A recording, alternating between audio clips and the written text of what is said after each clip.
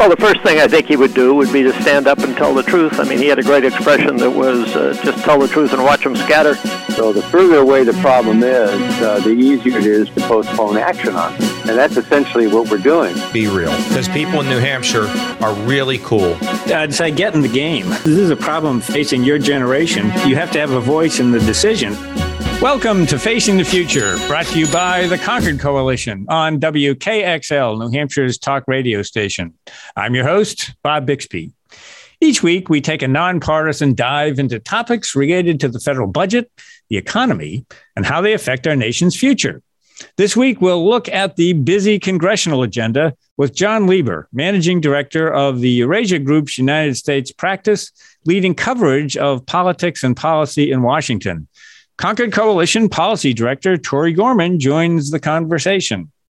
Well, prior to joining the Eurasia Group, John Lieber worked for a dozen years at the highest level of the United States government, including as an economist on the Ways and Means Committee, Associate Director of the National Economic Council at the White House, and a senior economic policy advisor to Senator Mitch McConnell.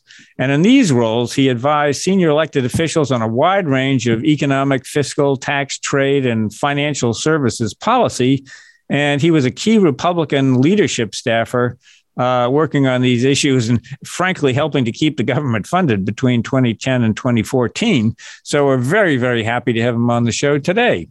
John and Tori, welcome back to Facing the Future. Good morning. Thanks for having us. A couple of weeks ago, Tori wrote a blog for us called So Much Time, So Much to Do. And, you know, Congress is certainly coming back with an enormous agenda. Among the items that they're going to have to try to get to this year are the regular appropriations bills, emergency supplemental aid for Ukraine, COVID funding, emergency supplemental. Well, maybe not emergency, but a supplemental. But they also want to deal with inflation, the proposals for student loan debt relief, maybe try to put back together a reconciliation bill, problems at the southern border. The list, it's a pretty extensive list. So we couldn't think of anybody better to sort of run through these things than you, because a lot of these things are going to require a combination of logistical skills or legerdemain and policy chops. So let's begin with regular order, because and it might be the least likely thing that they're going to get to right now. But at some point, at this point of the year, you usually think of them beginning the appropriations bills for next year, for fiscal year 2023, which begins in October. They really haven't gotten off to much of a start yet, but let's just tee up that little part of regular order, because before we get to all the supplementals, how do you see the appropriations process playing out this year? Yeah, I think there's just no chance that they move bills through regular order this year. I don't even think they're trying that hard. Mm-hmm. They just wrapped up the appropriations process for fiscal year 22. We're about halfway through the fiscal year, and they just finished legislating here in March with the full year appropriations bill. And I just think that the reality is their ambitions aren't that great this year. They don't have a budget. They don't have the top line numbers to even build an appropriations bill around. And with the political elections coming up in November, there's just not a huge incentive to work together. So I think probably what you get is a CR, continuing resolution, that they'll push, post the August recess in October. That could be a venue for litigating some of the unsettled issues that you mentioned, for example, COVID aid or Title 42, which is this requirement that they expel migrants from Mexico on public health grounds. But beyond that, I just think it's really unlikely that they get anything done. The Democrats probably lose the House in the elections, and they come back and try to, put the pieces back together in December and see if they can agree on something then. And probably no budget resolution this year, you think?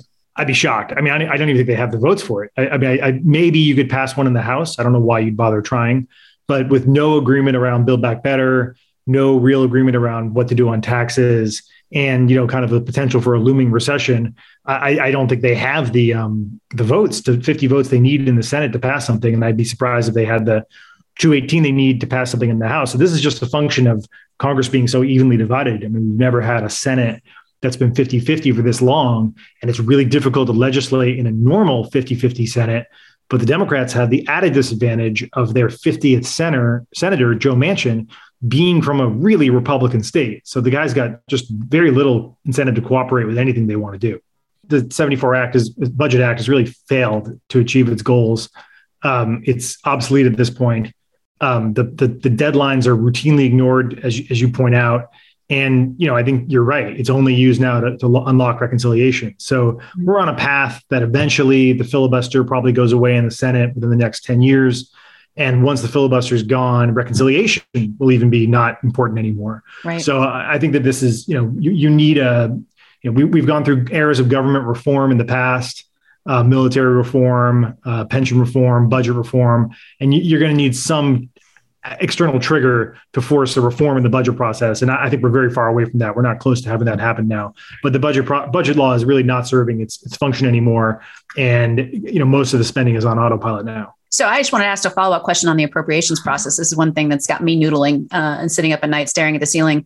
If the Republicans do take one or both chambers in the November elections, does Congress try and get their homework done, get all the appropriations bills done, like in a giant omnibus before they they go home at the end of the year, before Christmas? Or do Republicans try and force a continuing resolution into next calendar year, 2023? Because at that point, they'll control at least one of the pens and be able to, help draft the legislation.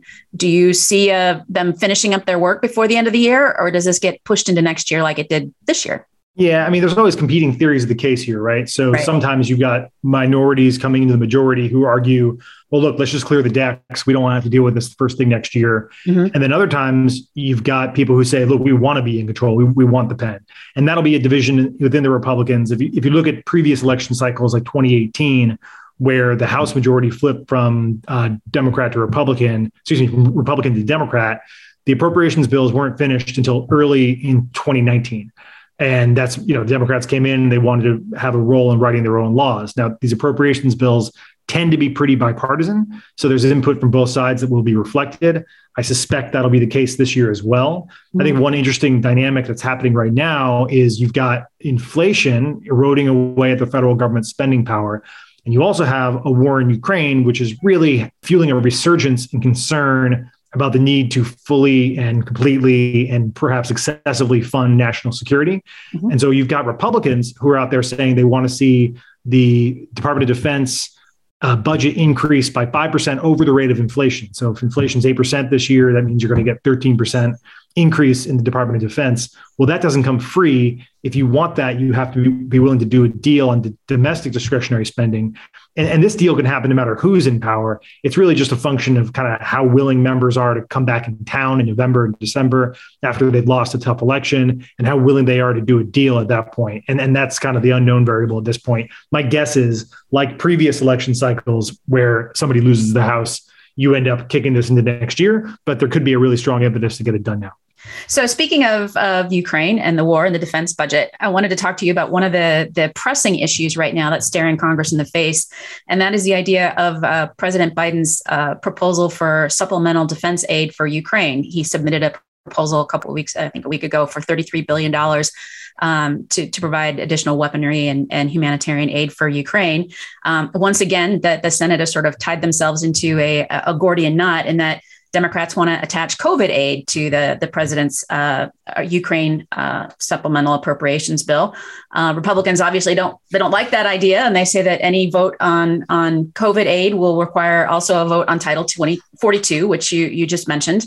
And Democrats really want to avoid a vote on Title 42 because it'll split their conference, and it could potentially doom the package in the House. We know that defense money that was previously appropriated for Ukraine is running low, and the time, the clock is ticking. So I'm curious what your thoughts are about how this Gordian knot gets untangled and when. Yeah, I think that this gets resolved pretty quickly. I think that there's the White House signaled last night or on Monday night that they were likely to they were okay with the Ukraine money going on its own. So it looks like what's going to happen here is the House seems set to pass almost $40 billion in emergency supplementals for the emergency supplemental for Ukraine, which is $7 billion above the administration's ask for 33. And then in the Senate, it could get a little trickier. But I think once this money is really, there's a bipartisan view that this Ukraine money is really urgently needed. There's bipartisan support for helping the Ukrainians in their war against the Russians. And, I think that means this is going to get cleared pretty quickly. I think the COVID aid ends up falling apart. The White House has signaled they're okay with that. That means that the COVID aid probably has to come back later in the year, perhaps on a CR, maybe in October, in September is probably the time for that. And I don't really know how they deal with the Title 42. I think that's a vote the administration is likely to lose. The deadline for this is coming up pretty soon. The courts could still stay the decision made by President Biden to suspend the Title 42 expulsions. But I think probably the likeliest outcome here is you get the money, the Ukraine money clearing, the House maybe this week, the Senate probably next week, getting out the door fast so that the DOD can rebuild their material. And then the COVID aid and Title 42 will live to fight another day. Mitch McConnell, when he was the minority leader in the Senate, once said, and which he is now, but he has been in the past as well, he used to say that tough votes were the price of leadership. So when it comes to this, Title 42 amendment, I mean, it's relevant to COVID aid, right? I mean, do you think that Chuck Schumer is sort of taking an unrealistic stand and an inappropriate stand when it comes to denying a vote on Title 42 when it comes to COVID aid? Yes. I mean, I think that you're right. Tough votes are the price of leadership, but the leaders both leaders, McConnell and Schumer, and Reid before him and others, have been pretty effective at shielding their members from having to take tough votes. Mm-hmm. So I think that there's a lot of tough talk about taking tough votes, but it's just not as, the environment we're in, members don't want to do it. That said, to your point, it is relevant to COVID aid. The risk for Schumer is that the bill would pass, that there's actually 60 votes for forcing the extension of Title 42, which would be a setback for President Biden. Biden could pivot on Title 42. I mean, I think the political winds are blowing really strongly in favor of continuing these expulsions. Immigration is emerging as a major issue. And with COVID cases rising, right? I mean, we're not done with COVID yet. So. Right. Yeah, we're not done with COVID yet, but there's no real urgency around the money. I don't think anybody is saying that, they're basically saying we need this money for the fall. We need it for treatments. We need it for testing down the road. I mean, for most voters, this is just COVID is not on their mind. If you look at kind of polls that talk about top issues for voters, number one with a bullet is the economy. Number two, last year was COVID. Earlier this year was war. And both of those issues have dropped over the last couple of months to be somewhere in the middle of the pack. And so the top issues are things like immigration, healthcare, crime, sort of standard set of issues, and COVID and war have really dropped off. So voters aren't following this at all. So I don't think there's any political urgency around doing the COVID money. I think it's probably going to wait because of that. There's probably more political urgency about the Title 42 issue. It's been surprising the degree to which you've seen Democratic senators, moderates, really rebuke the administration on this issue. You've got Maggie Hassan, the senator from New Hampshire, went down to the border to kind of signal how strongly she was taking this issue. Mark Kelly, the in-cycle senator from Arizona, has said that he thinks that it's appropriate to keep this going. So there's a lot of folks Democrats, who don't agree with the administration's stance on this. And that's why I think that they could lose a vote here. And that's why it's a really dangerous vote for Schumer to allow. It may be a wise thing to sit back and see what happens with the courts also, because they might not have to take a tough vote if the court gets them off the hook. So that's another reason that you might see delay, I think. Absolutely. And the courts have saved the Biden administration from itself on other politically challenging issues, most notably the vaccine mandate for large employers, and then the mask mandate on planes and trains and public transportation. The courts overturned both of those things. And, polling suggests that people are generally supportive of the vaccine mandate and they're generally supportive of the transportation mask mandate, but behavior suggests otherwise. And if you look at people now that the mask mandate is lifted on planes, people aren't wearing masks on planes anymore. So I think that the Biden administration's had a couple run-ins with the courts that have saved them from politically challenging issues so far this year. One of the things about Title 42 that it brings up is the desperate need for immigration reform, because this is this is a public health ordinance provision that's being used as basically as an immigration policy. And, as we were talking about, as the COVID situation changes or recedes, it may be coming back again. But I mean, the justification for Title 42 as a public health issue wanes, but it's the danger is that it's being used as an immigration reform policy, which it's really not intended for. So, I mean, a lot of times people are sort of talking at cross purposes with each other on this thing. And while I guess there's no immediate prospect of this happening, it would be nice if we just kind of restructured our legal immigration and enforcement system. Yeah, I think that immigration is, it's a fascinating issue. It's obvious. It's been one of the major drivers of polarization in the U.S. over the last 20 years.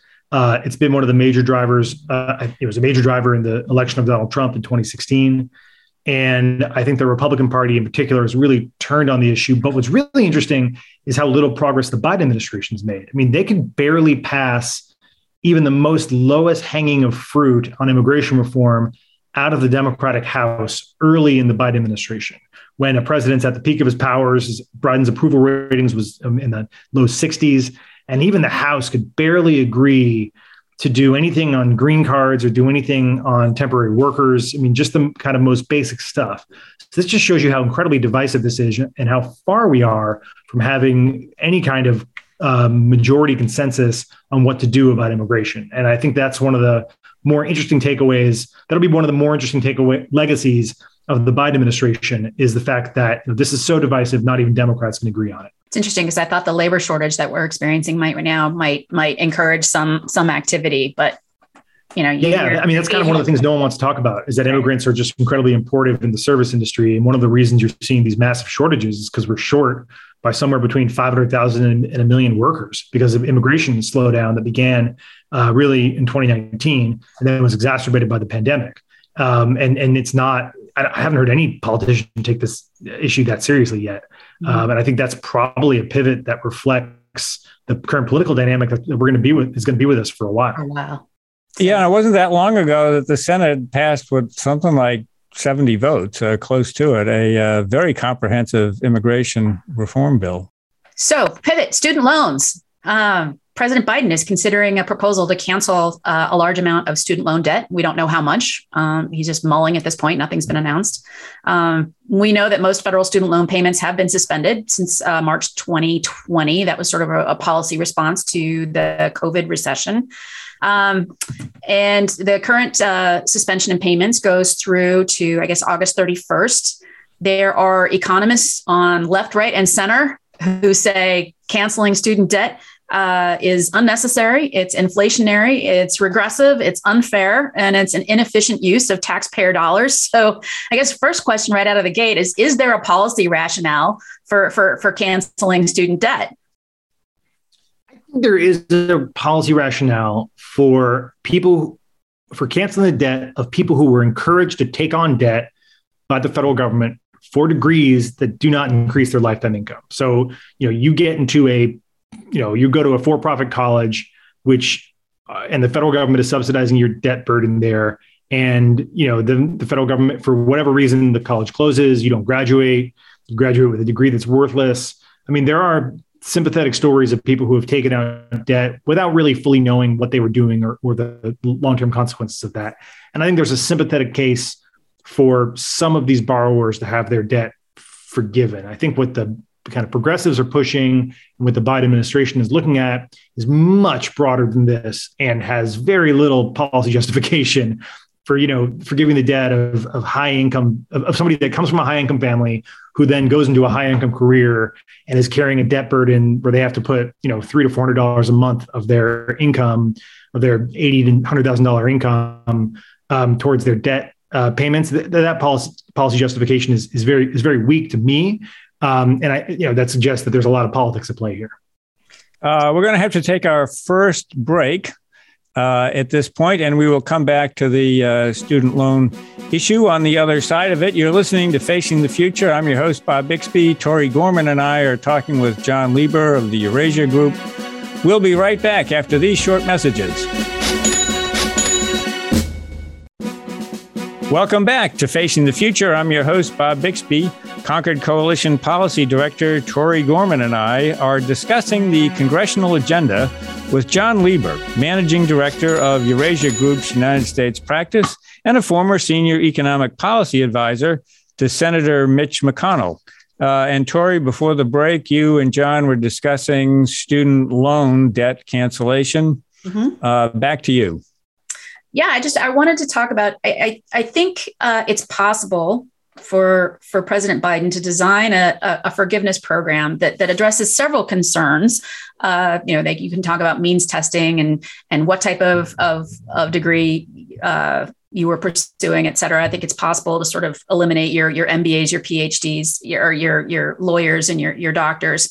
But the one thing that I think is really hard to solve, one of the problems that's really hard to solve when it comes to student loan cancellation is the fairness issue. And that you've got a whole bunch of students in years past, families, they paid off their student loans or they saved money and were able to pay for their education. Plus you've got forward looking, you've got a whole bunch of, kids right now that might be in middle school or high school, and, college for them is still 5, maybe 10 years away, that aren't going to be advantaged by this debt cancellation process. So there's a fairness issue here that is really rings for a lot of people. And I was wondering, do you see any way to get around that fairness issue or address it in any way?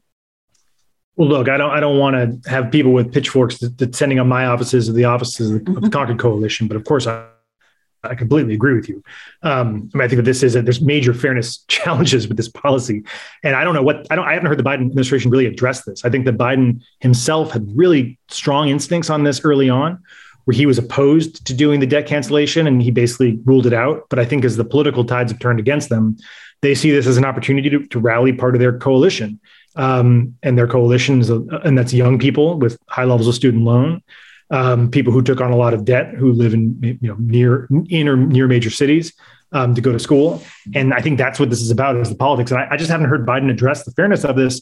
You have heard some Republicans bring this issue up, that this is basically forcing farmers and others to pay for the pottery degrees of high income families.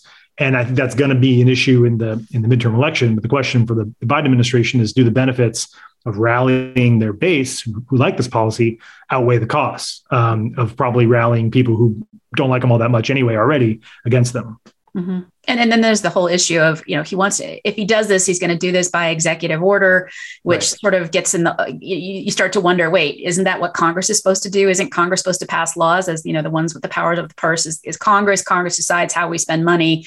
It seems a little head scratching that the administration thinks that they could do this by administrative order. Right. And that also, there's no opportunities for reform in the executive order. You could do things that could potentially reduce the need for this down the road. You could do things that disincentivize the huge tuition increases that we've seen at universities over the last 30 years.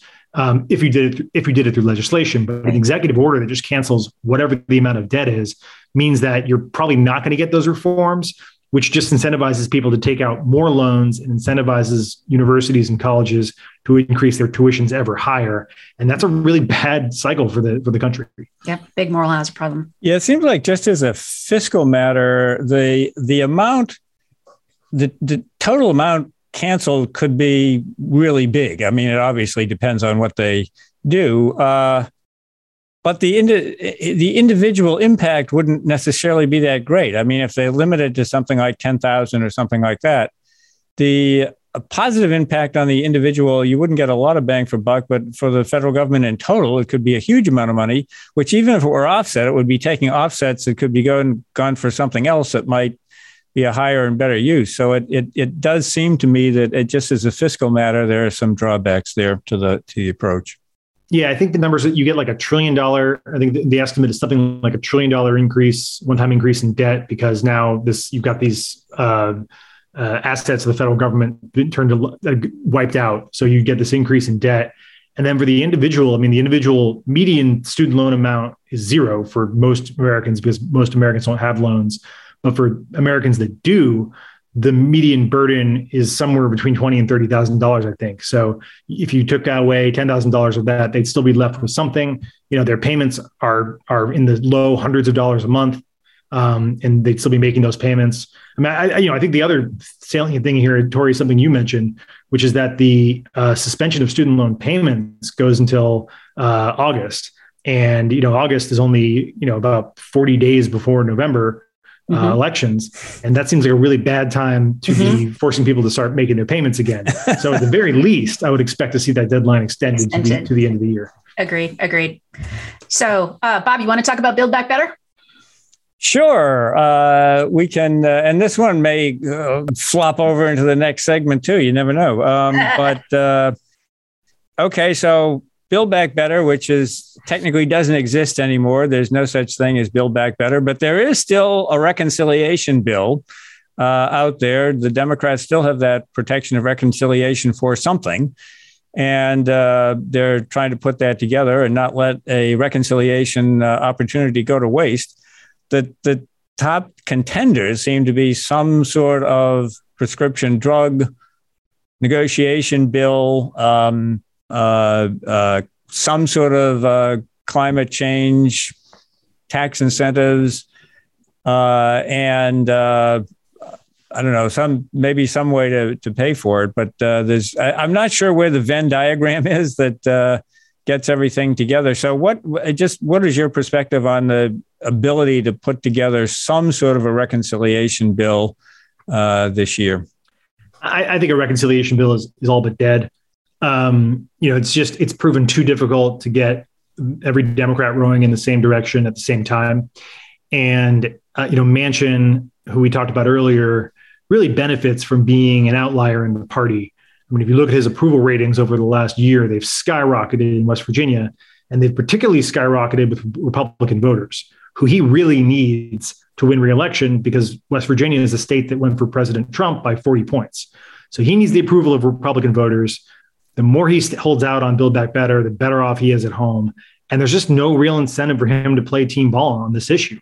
And now you've got these reports that he started these bipartisan talks, which I'm not really sure I believe are actually happening. But if he is engaged in bipartisan talks, that makes it even less likely that he's going to leave the bipartisan table and go back to the partisan table in order to pass something here. I just think that it becomes exceedingly difficult for him to pull that off. And so I think Build Back Better and any other reconciliation bill is really dead. And, I think the best you could hope for would be cobbling together some kind of defense supplemental for Ukraine. And that's probably all you do on the fiscal side. Mm-hmm. Well, you have this gang of 20 or whatever in the Senate. And, you mentioned bipartisan talks. Some of them are in election cycle, and it is good to be working on things in a bipartisan way. So I could see that the talks proceeding somewhat. They managed to pull together a COVID relief bill at the end of December in 2020, I guess it was. And they were helpful, certainly in the infrastructure bill. So I could see something going along there, although it might just be a placeholder for them to, put down some markers without actually having a bill that got passed. Yeah, I think the thing about bipartisan talks is that you don't actually need an outcome in order to get a political benefit. So just showing up and saying that you're talking to your colleagues is probably enough for most members. If you think about the bipartisan infrastructure bill, yeah, they passed something, but no one's talking about it. And I don't think a lot of members get benefits from the money that starts flowing directly with voters. So I think you're right. Like, the best case scenario would be they put down a marker, and then maybe they can come back next year if they find themselves with a need for some big fiscal deal, or maybe in December, if a big fiscal package comes together at the last minute, that would do, the bipartisan, the China Innovation Act or something like that. I think that's probably the best case scenario, but it just seems really unlikely to me that these bipartisan talks go anywhere. Mm-hmm. And I have to say, as a deficit hawk, I get really concerned sometimes when these bipartisan talks actually lead to cogent legislation, because it usually means everybody gets what they want and the pay fors just fall off. And I think the infrastructure bill is a prime example of that. So it's like, yay, they're getting along, but boo, they're not being fiscally responsible. Yeah, that's right. Yeah. And it's actually interesting. I mean, I think that there was a moment in time where the Build Back Better revival was pivoting towards a real deficit reduction bill. Which on balance probably would have been good. I mean, you think you could have had, you would have had tax increases that would hurt companies and the productive capacity of the U.S. to some degree. But you also could have had, one of the largest, you had the potential for one of the largest deficit reduction bills in recent memory. Right. And I think that window is closed. Mm-hmm. But that possibility was there. And I don't see that being revived right now. Mm-hmm. Why did that close? I mean, the administration has been trying to tout deficit reduction as kind of an accomplishment. It seems to be happening, regardless of a policy agenda, because of this. That's right. Things flowing back in, but take credit for whatever is happening. But anyway.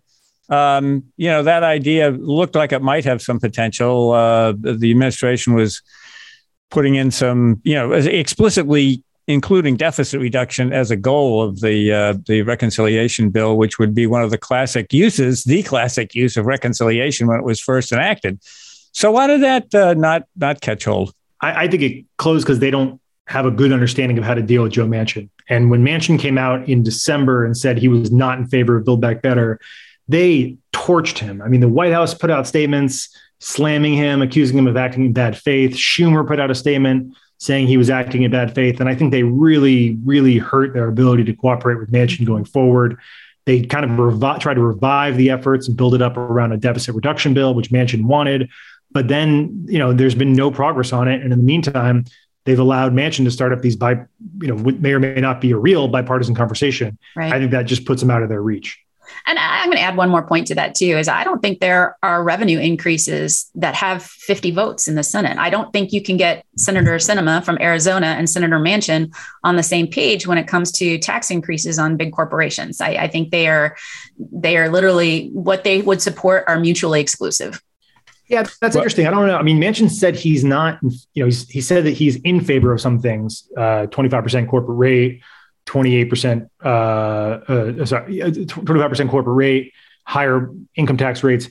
But, Sinema has taken those off the table. But I haven't heard Manchin say he's not in favor of the tax increases that were in Build Back Better. I mean, you could take the tax increases from Build Back Better and easily get to $1.6 or $1.7 trillion through a corporate minimum tax, the worldwide global minimum tax, the surtax on people making over $10 million, denying business deductions for some flow through businesses. There's a package of tax increases that already passed the House that I think could get you hundreds of billions, if not over $1 trillion. And Manchin says he wants more than that, but he doesn't really need it. If he wanted to get a deal, it feels like he can come to a deal. Mm-hmm. You're listening to Facing the Future. I'm your host, Bob Bixby. Concord Coalition Policy Director Tori Gorman and I are discussing the congressional agenda with John Lieber, Managing Director of the Eurasia Group's United States practice and a former Senior Economic Policy Advisor to Senator Mitch McConnell. We'll be right back after these short messages. Welcome back to Facing the Future. I'm your host, Bob Bixby. Concord Coalition Policy Director Tori Gorman and I are discussing the congressional agenda with John Lieber, Managing Director of Eurasia Group's United States practice and a former Senior Economic Policy Advisor to Senator Mitch McConnell. Okay, so sometime in 2023, the debt limit is going to come back on the agenda because Congress kicked it forward for a while. Tori, you've got an interesting question for John about the debt limit and a Republican majority. Yeah, I realize we're sort of straying from the original topic, which was what's Congress going to do this year? We're looking a little bit ahead to next year, peeking around the corner.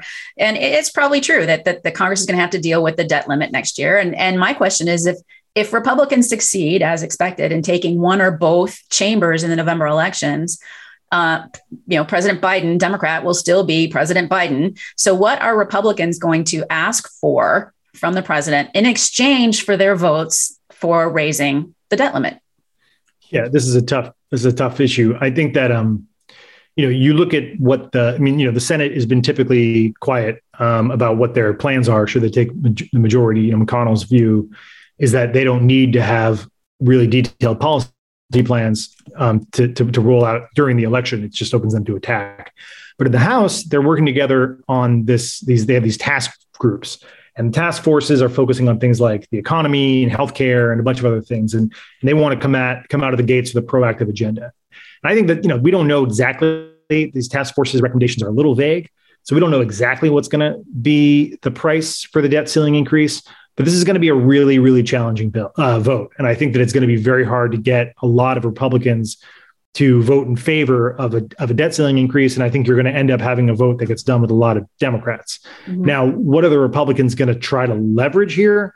Well, I think that, if the past tells us anything, it's that, this is seen as an opportunity to get some pretty politically charged things. And I don't think those things are going to be fiscal in nature next year. I think you probably have this dynamic we talked about earlier where Republicans are actually potentially in favor of increasing defense spending and therefore will be willing to do a deal on domestic discretionary spending. So I don't see fiscal policy as being in play.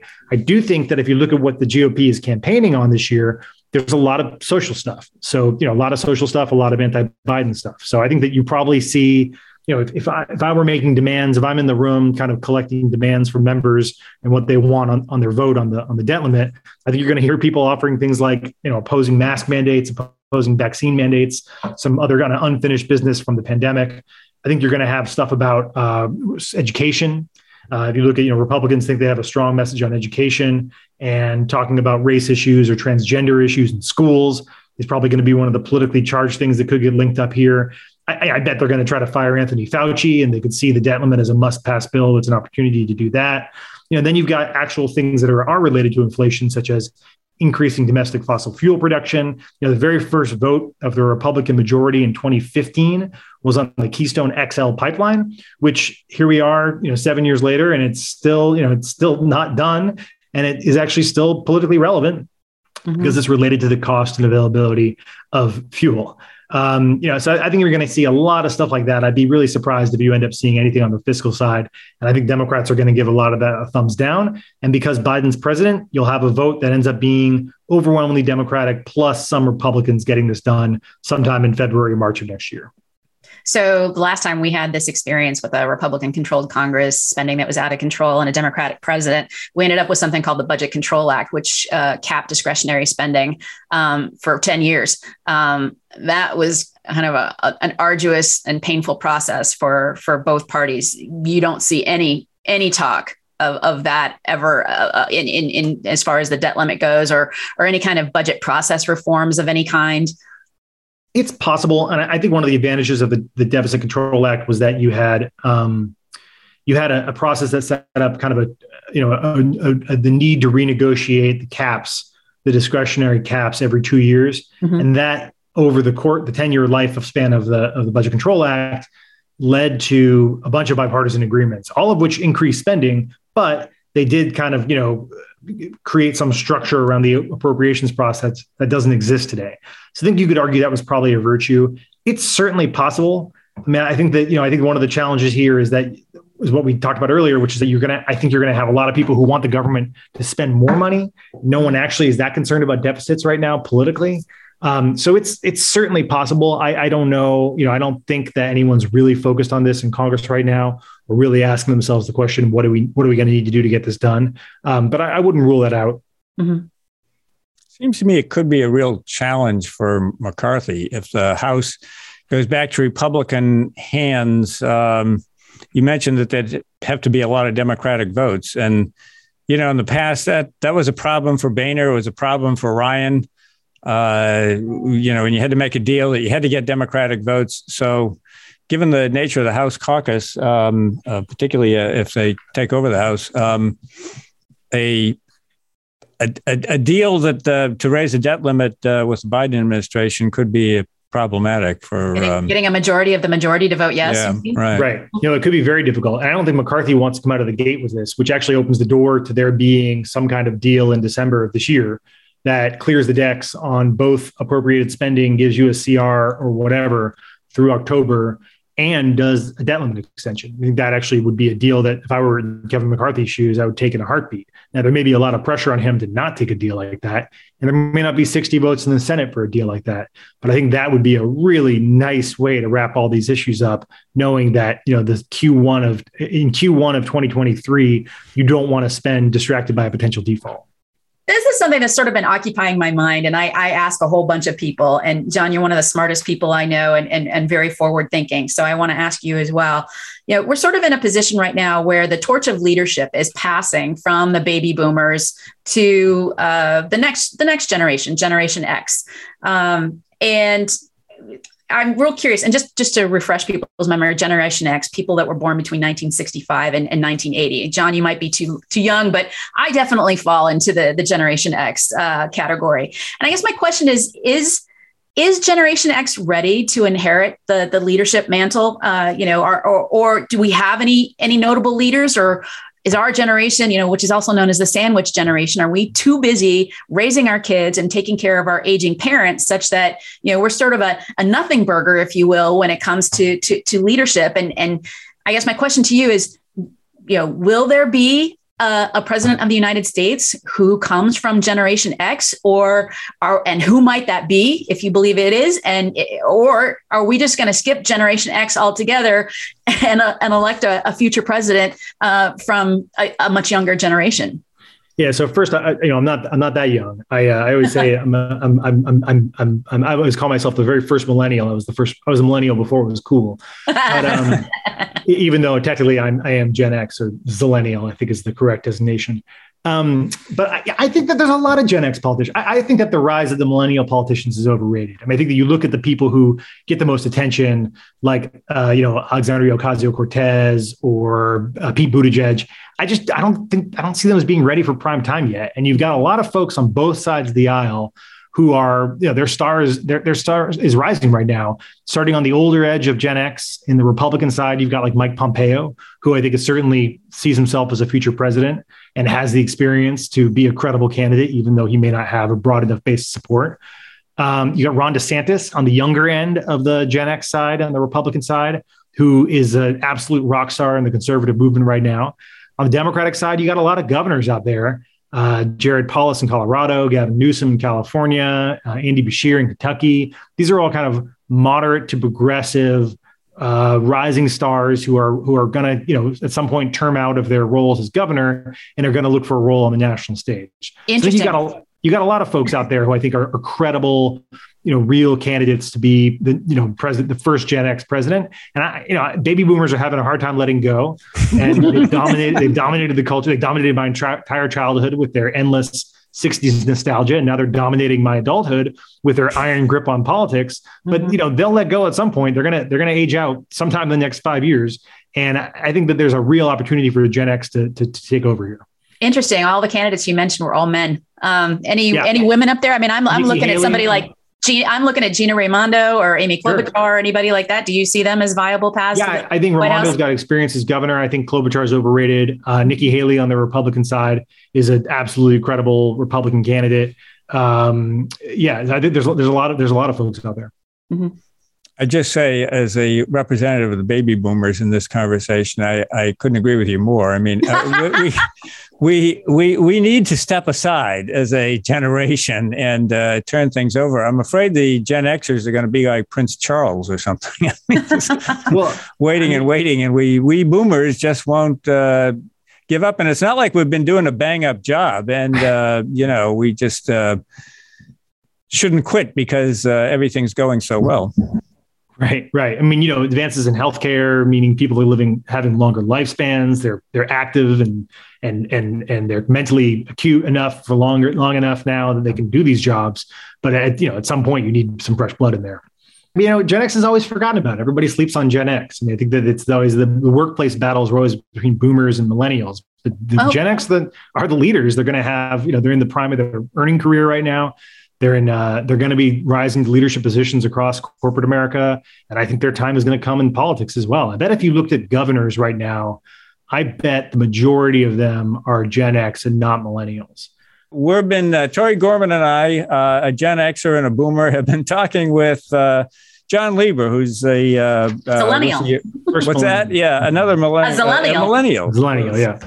So we got a multi-generational show here. Managing Director of the Eurasia Group's United States practice and a former senior economic advisor to Senator Mitch McConnell. This is your host, Bob Bixby. I'll be back next week with another edition of Facing the Future.